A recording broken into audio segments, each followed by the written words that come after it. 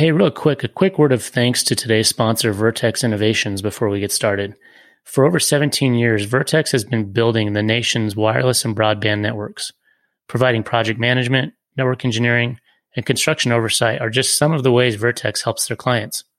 So if you're looking for more of a partner to help you with your wireless network designs, construction, implementation, or operations, reach out to Vertex. You can find them at vertex-us.com. That's VERTEX-US.com. Welcome to the 5G Guys podcast, the premier resource for industry insiders and newcomers alike to explore anything and everything wireless telecommunication. We discuss, explain, and explore all things wireless technology. So let's dive right in. Welcome your host, Dan McVaugh and Wayne Smith. Welcome back for another episode of the 5G Guys. I'm Wayne Smith, and I'm joined by my co-host, Dan McVaugh. What's up, Wayne? It's good to be back again. You know, of course, I hope everyone's following the show, but more than anything, I want to make sure I invite listeners to go to 5gguys.com and give us some feedback, give us some comments. And there's an area in there you go to contact us. We want to hear what questions you guys have, what ideas you have for episodes. What Wayne and I are offering at this point is, if we get some really good ideas, we'd like to offer a free consultation to you if you have a great idea or a great question or problem you need help solving. And that consultation may turn into an episode in the future. So go to 5gguys.com, submit your questions, your ideas, your problems, and we look forward to connecting with you guys. So today for this episode, Wayne and I thought it would be good for us to tackle one of the biggest burning questions that we probably get more often than any other when people find out what we do for a living. And that's a topic that the cellular industry, quite honestly, doesn't do a good job of proactively addressing. That being people asking about the safety to their health of cellular. People asking us, is cellular service and things associated with cellular and wireless, are they safe? Are they hazardous to my health? Yeah. I get a lot of questions around that subject of, I think I've received some in email, talk about the safety. Some of the questions that I get though, Dan, are like, are cell phones safe? What about cell towers and cell sites? It seems that today cell phones are supercomputers. Does that mean they're safer than they were 5 years ago? Does cell phones cause cancer? Do they produce radiation? And then the one lately, I think in 2020 and now, the 5G conspiracy did, and certain topics around that. But, maybe we start off, addressing just a historical reference on cellular safety over the years and bring people from where it was to where we are today. What do you think? So, yeah, that's a good idea. History of safety in cellular here in the U.S. is, I think, a good place to start. We've talked in prior episodes about everything that happened in the mid-90s with the Telecom Act and that. If you haven't heard that, go back and listen to our Cellular 101 episode. Wayne was at the episode, it's like 1 or 2, right? Yeah.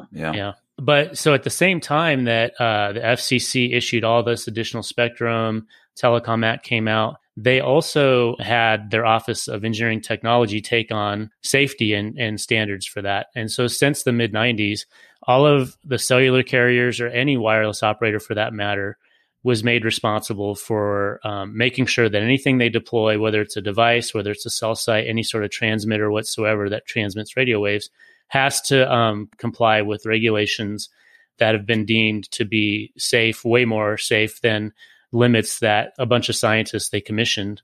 It was like 40 doctors, scientists, professors, engineers.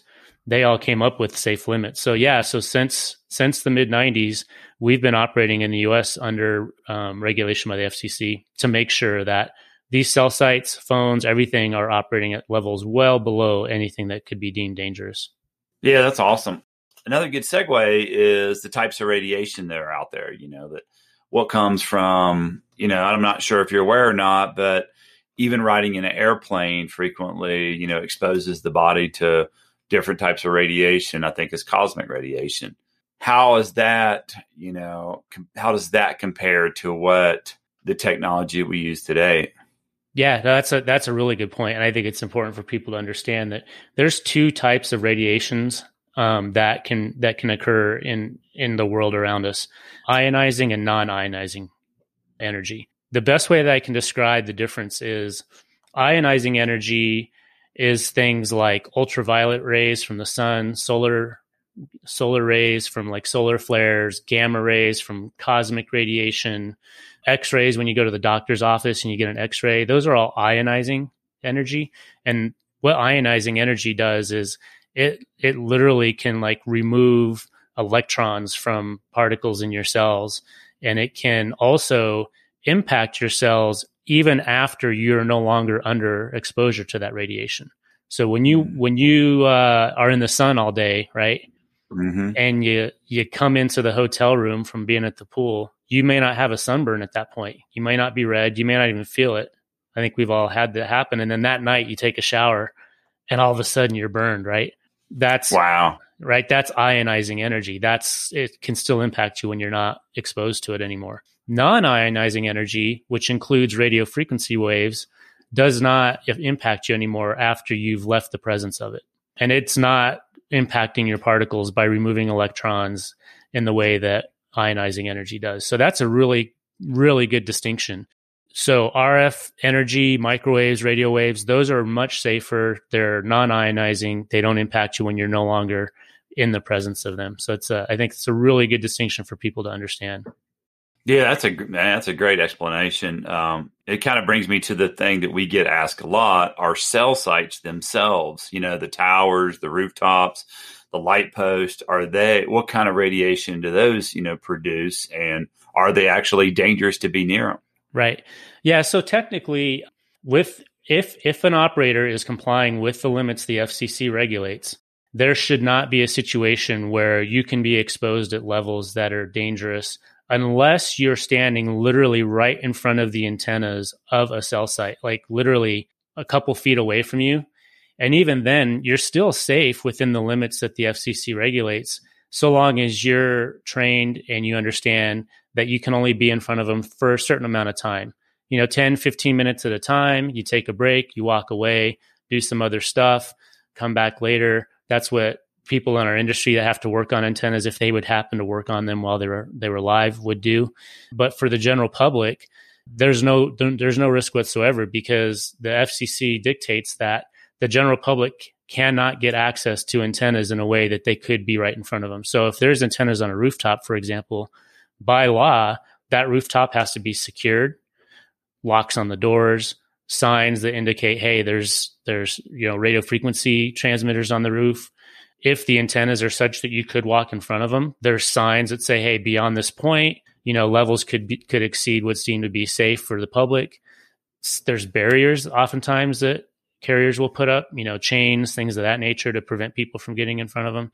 So for the normal citizen, if you've got a cell site, let's say across the street or out in front of your house on a light pole, the amount of energy that you're being exposed to in a space of like literally 10 feet falls off by a factor of, 1/100th of the energy that was coming out from that antenna to begin with. You go, 100 feet away, you're 1/1000th of the energy coming out of it. I mean, so RF energy falls off as a function of distance super fast exponentially, to the point that you're going to get more exposure from the RF energy of your microwave oven standing in front of it waiting to heat up your lunch than you're going to get from a cell site.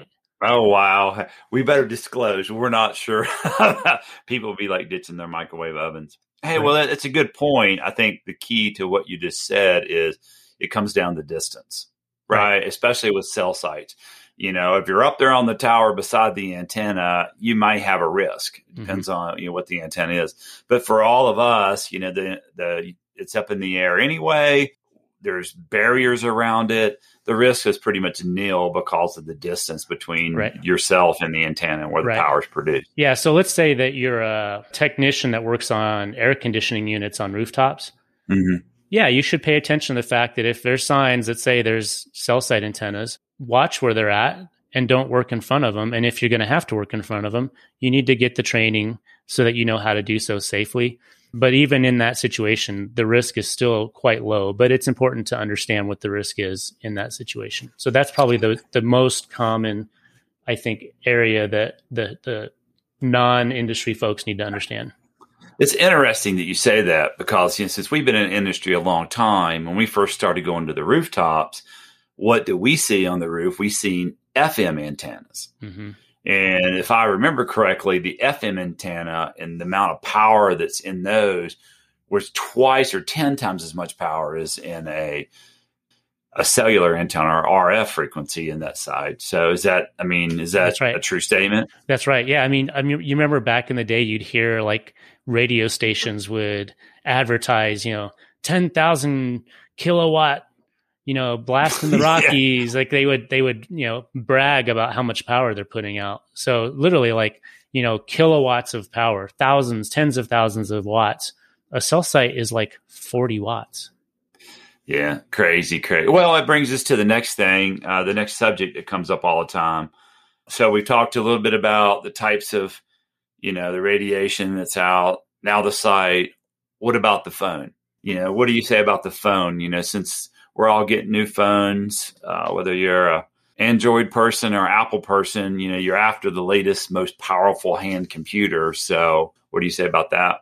Yeah, well, and especially considering we just talked about the importance of distance being the safety factor. Well, a phone for many of us is sitting right on the side of our head, right? We're holding it up to our ear. So for sure, if there's an area that you need to be most concerned with, and by the way, disclaimer, you and I aren't doctors, we're engineers. No. So I can speak to this from the standpoint of, from an engineering physics standpoint, what you need to do and how it works. I can't answer what's going on in your cells, things of that nature, right? That's what these experts the FCC hired did for us.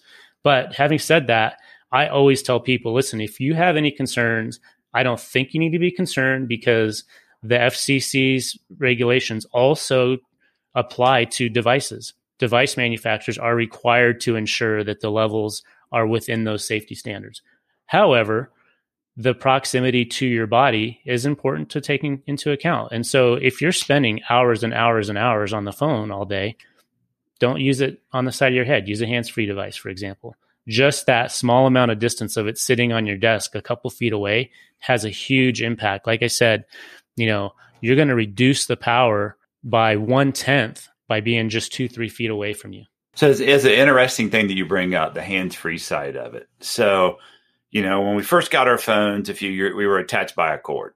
Nowadays, you can buy the AirPods from Apple and you can choose all types of wireless earbuds in order to get your signal. So are you helping yourself in that situation? Or, is that, since it's a Bluetooth frequency, is it so minor that it doesn't make a difference? Well, for sure, the out, and this is an important point. I'm glad you brought this up. The amount of output power in a hands-free wireless like earbud, like AirPods or whatever, they are lower power than the total output power that your phone is operating at, but not significantly less, but it is less. So, your phone, whether you're on a call or not, is transmitting. So while it's sitting there, it's communicating with the network to send updates back and forth, get information. It's recording. If you use Google devices or Google Maps, it's recording your location and sending that info up to Google every now and then, so Google knows where you're at, things like that. So you're still not eliminating RF energy with those AirPods. The safest would be, a wired set of earphones, right? They don't transmit any energy at all other than the sound vibrations coming through them. So, yeah. It's definitely interesting because we're moving into a more connected, I guess, body experience. You have your Fitbit or your Whoop band, which is Bluetooth connected. You also have, like for me, I wear the Aurora Ring and it tracks my sleep patterns. And I use my earbuds, whenever I'm talking on my phone. So as we we're going down the path of being more connected and getting data on our health and different things, we are potentially exposing ourselves to more radio frequencies. Now, Bluetooth, I'm not an expert on it for sure. I'm not sure, but it's definitely a low power connection, right? Correct. Correct. Yeah. All of those devices, like there's others besides Bluetooth. There's Zigbee and there's LoRaN and all these other they're all low power. They're intended to be very low power for close proximity communication between devices and things like that. There's RF energy when you go through the front door of your grocery store. Those automatic door openers have a sensor that is transmitting radio frequency waves to sense that you're nearby. So we've got radio frequency all around us. We've had radio frequency around us for forever. Our hotspots in our home that provide Wi-Fi, that's radio frequency. You're getting exposed to radio frequency pretty much all the time anywhere you're on Earth. When you get out of the city, there's less, right? Because you have less devices around you. But even when you're out in the country, you're getting exposed to, cosmic radiation and solar radiation. And so I think, people just have to understand that, and it's reasonable. I mean, fear of the unknown, like I said earlier, right? But just understand and educate yourself, and we'll talk about this a little bit later, but the conspiracy theories, right? We'll address some of those here in a bit, but just trust that. And I know it's hard these days. People, say, I don't trust the government, but trust the government. We have the EPA, we have the FDA, we have the FCC. Their job is to protect us, and they do a really good job of it. They've got great scientists that look out for our well-being, and the same is true when it comes to, RF energy. One other thing I wanted to point out too is, historically, when we first had cellular phones, they were like 3-watt output power. So we had a guest on earlier, Marty Cooper, in a previous episode. If you didn't check it out, father of the cell phone. That first cell phone he invented was, I think it was 3 watts. Our cell phone, brick phone, that big brick. That's right. Output power of 3 watts. Our cell phones now, maximum output power is 250 milliwatts. Right. Wow. So that's, that's 1/12 the power. So they're really low power devices, even on the phone side. Yeah, when you think about the overall scheme of where the world's going, and we talked about IoT earlier on another episode, all of those connected devices are all wirelessly connected. Your car is getting more wirelessly connected than it ever was. Yeah, in the past, we may have had FM, AM radio, and we had satellite. Now we have wireless connections to your car. And so I think it is something that we should continue to talk about on the safety of the devices. But to your point, there's guidelines that are set up, and they are, set up to make sure that we're not getting overexposed. And I think, to your point, as technology improves, that we can expect maybe some continued less power as there was in the past. It seems like it's got continuously better over the years on the amount of power and the amount of wattage and what you can do. Yeah. And the other factor too is frequency, right? The higher the frequency of the radio waves, the quicker it falls off over distance as well. So we have a couple of factors in our favor on our safety as well, not just the distance, but on top of that, frequency. So as we talk about 5G, the new 5G deployments that are going on, they're at very high frequency waves. Those frequency waves fall off much faster than, say, FM radio, which is at a lower frequency. So that's also working in your favor when you start talking about cellular communications. As we're advancing 4G, 5G, we're using higher and higher frequencies, which also create more advantage in the loss over distance for now that's a challenge, right, for the carriers. A 5G cell site can only cover, a few blocks, a few hundred meters, maybe 1,000 meters max. Whereas a old 2G cell site, we were building those things every 5-10 miles because they covered. Wow. So that does open up, a big topic that's been in the news, especially in 2020, was the 5G conspiracy. Are the towers, did they cause COVID? Did they do all these weird things? But really, just in your previous statement, since we need more of those and the signal doesn't carry as far, is that even a true, is that just a conspiracy? Right. What do you think about that? Should we tackle that in this episode, or is that an episode on its own? I don't know. Well, yeah, I think there's a couple of things you bring up there. Before I tackle the COVID 5G conspiracy, I'll bring up just the fact that there's so many more sites that are needed for 5G than for past. And I know that people's kind of emotional response and gut response to seeing 5G, first of all, 5 is bigger than 4 is bigger than 3. So I think that there's been this like inherent assumption that, well, 5's bigger, therefore it must be more powerful and it must be more exposure because 5 is bigger. No, that not at all. It's going the opposite direction. The fact that 5G needs more sites does not mean that you're being exposed to more sites in any given location. The carriers, you're still being served by the same number of sites in any given location. It just means that you're going to be handing off between sites more frequently over shorter distances. But any given location, the network will not work correctly if you're being served by too many cell sites at the same time. If you're getting excessive energy from too many sites in one location, it's too much interference and the network can't make heads or tails out of who's supposed to be serving your call or your data service. So I think you bring up a good point though, right? So when I heard that 5G is coming out, the prediction was we're going to need another 300,000 cell sites. Mm-hmm. I think what people sometimes forget is when you have more competition, you're going to have more cell sites, right? They all, unfortunately, we don't live in a world where every carrier could use one antenna. That'd be the ultimate world for us, aesthetically pleasing wise, in the building in the network. You build 4 or 5 or how many competitors or different networks. So with that being said, some of these, I can see where the industry, as they roll out their marketing and they say, we're going to need this many cell sites, it does bring fear into people because you hear it and you're like, oh, wow, they're going to build 300,000 more. But they don't go back and tell you, to your point, that they're less powerful in that side of it. It needs to be a denser network to carry the speeds. And when we talk about 5G, like ultra wideband, we're talking like gigabit speed or close to it, 500-600 megabit. Right now, current 4G speeds, I mean, we're lucky 50-60 megabit across the country, huh?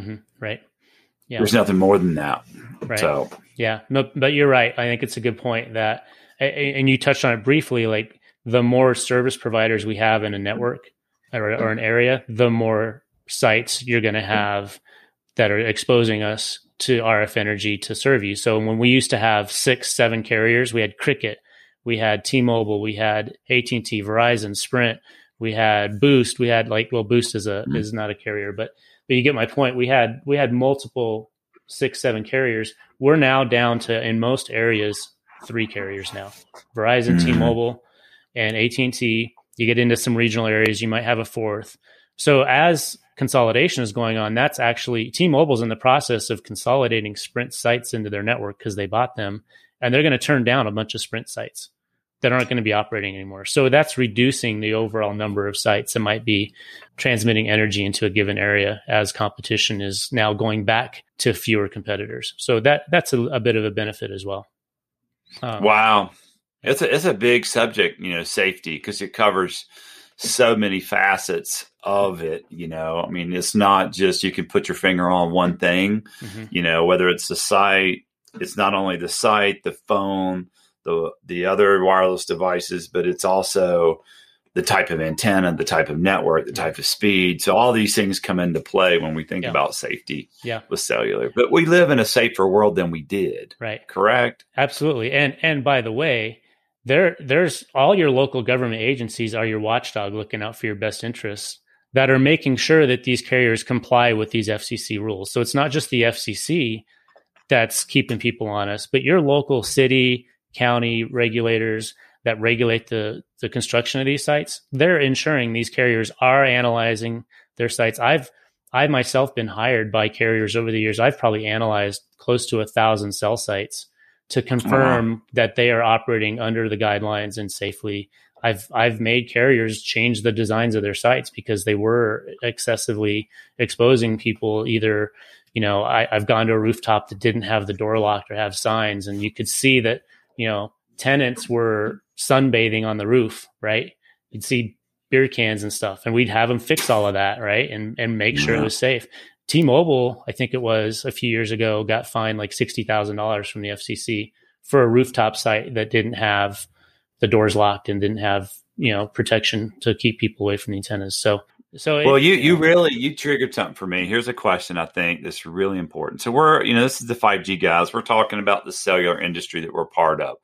but there's a lot of frequency being used through internet service providers, through first responder and safety and ham radio and all these other things. That does also impact safety. And we're just talking about our industry per se. Wouldn't you agree that there's frequencies used for so many other things, not just communications?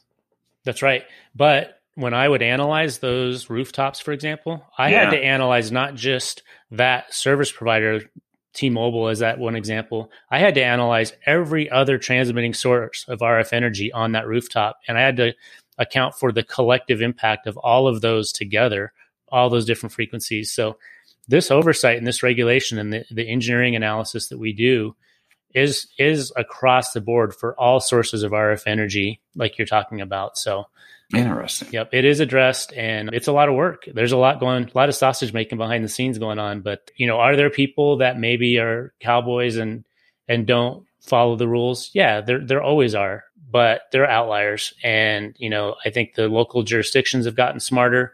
Our zoning and planning committees, at our cities and counties are doing a great job of making sure that they stay on top of things. And when they have cowboys pop up, they get in trouble, they get fined, they get taken off air.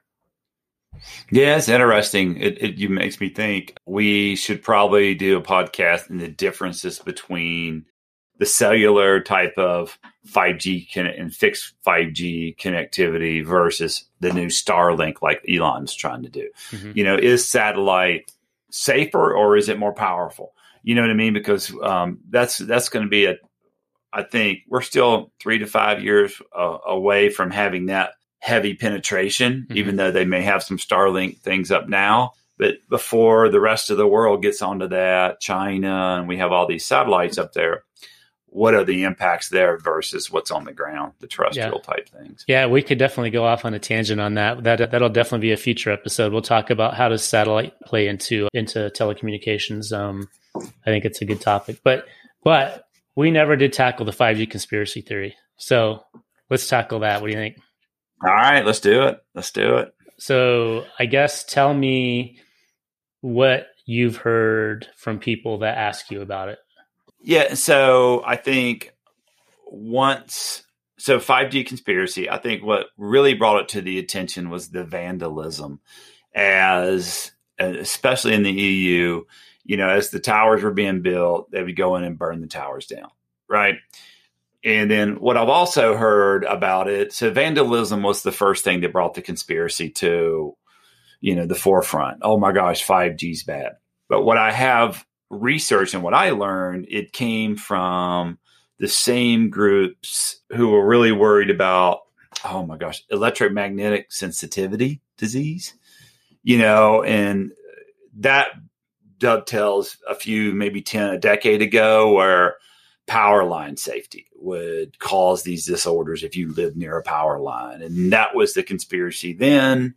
Now we're moving into 5G, but that's kind of what, my take on it then I seen some articles, did it cause COVID, which we know it did not,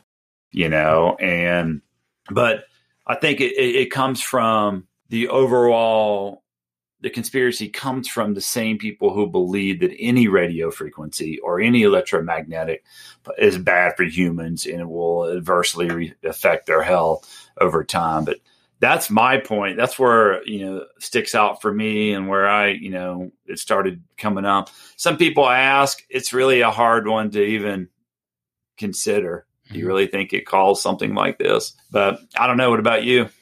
Yeah. I mean, similar. And, I think I could tell you this, that as an engineer, I'm not aware of any technology or advancements that people have come up with where radio frequency waves could transmit and move organic material. Right. I mean, well said. If you could, it would be like Star Trek with the teleporter, right? Totally. Right. And I would think that if someone did come up with that technology, we would know about it, because they wouldn't keep it buried to try to expose the world to a virus. But exactly, who knows? That's my 2 cents. Like it's too far fetched to even think too much about, but I have thought a bit about it. And that's what it would take. It would take someone to figure out a way to move matter with radio frequency waves. Well, if you think about it, if you use the term airwaves, right, a lot of this virus was, spread through breath and into the air. Same place that frequencies ride, and where signals transmitted. So I could see where they would try to draw the comparison, but I'm with you. That would be a cool part if we had to tell, some of the Star Trek technology out today, but we all know it doesn't exist yet. Right.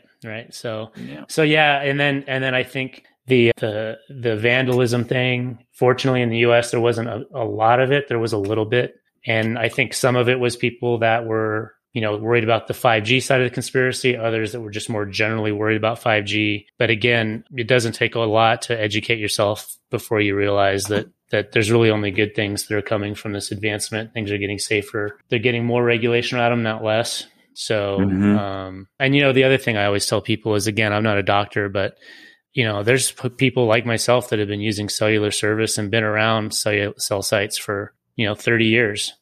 I can't tell you how many hours a day that I've spent on a phone for the last 30 years of my life, not to mention that I've been on rooftops, I've been on towers, and there's, with the expansion of people having more than one cellular device everywhere in the US, you would surely see more occurrences of health problems.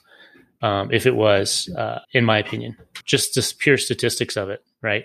The pure statistics of it tell me that you should start seeing long ago a lot of issues if there was a problem. So that's just me as an engineer running the numbers in my head, right? Again, I'm not a doctor, but that's the way I look at it. Yeah, I'm not a doctor either, and I agree with you. You always have the one-offs that we when our health fails, no matter if it's you or a loved one or a friend or someone you try to reach. And, I think it's human to try to rationalize what caused it when there is no cause or you can't find one, right? So you reach and jump. It does sound like a lot of the 5G conspiracy in EU was perpetrated by environmental terrorists like they did here, whether it's building a ski resort or an off-shell. There's always people out there who are willing to use, terrorism type tactics to fuel the flame of conspiracy anyway. But I would agree with you, with so many connected devices and so much coverage. I think it would be, you would know this, but most people, our listeners may not, is like when you look at RF propagation maps, right, of the different frequency levels that's being used, it is insane. Everywhere you even could think about, there's some kind of service. If I'm not mistaken, I think you can do a call from like Mount Everest in today's world versus where you couldn't. And, I've been up in the mountains of Colorado way back, backpacked in, whether it's elk hunting or hiking, and you get to the top of the peaks around 10,000 feet and you got coverage. You could actually text your wife or do whatever. And so things have changed, where coverage is out there. But I agree with you wholeheartedly, just by general statistics with so many connected devices now. And I'm not even sure where we're at today. Do you know what that number would be of connected total devices? Oh, well, if you're talking just phones themselves, there's... Well, just phones and IoT. It's got to be billions. Internet of Things devices, parking meters and refrigerators, and it's billions. It's tens of billions. Gas meters. Yeah. It's quite a bit. It's more devices than people for sure by a large factor. So I think I'm hoping that this was a good overview to kind of help dispel some myths, educate folks so that they have some peace of mind. And what we'll do in the show notes is we'll put some links to a couple of cool resources from NASA and the FCC, what have you, so you can look into it a little further as well yourself. As always, go to 5gguys.com, comment, ask any additional questions or things we said that might have been confusing or wrong for that matter. I've been wrong once or twice in my life, I think. So have I. I love it though. It was a great way to sum it all up, put some, good content from our perspective who built the network and been around for so long. So great job on those questions, man. Yeah. Until next time, thanks for listening, everyone. Subscribe or like, tell your friends, and we'll see you guys next time. Later. Thanks for listening to the 5G Guys. For more resources and to connect with Dan and Wayne, check out their website at 5gguys.com. If you enjoyed this episode, be sure to hit that follow button and share this episode with your friends and family.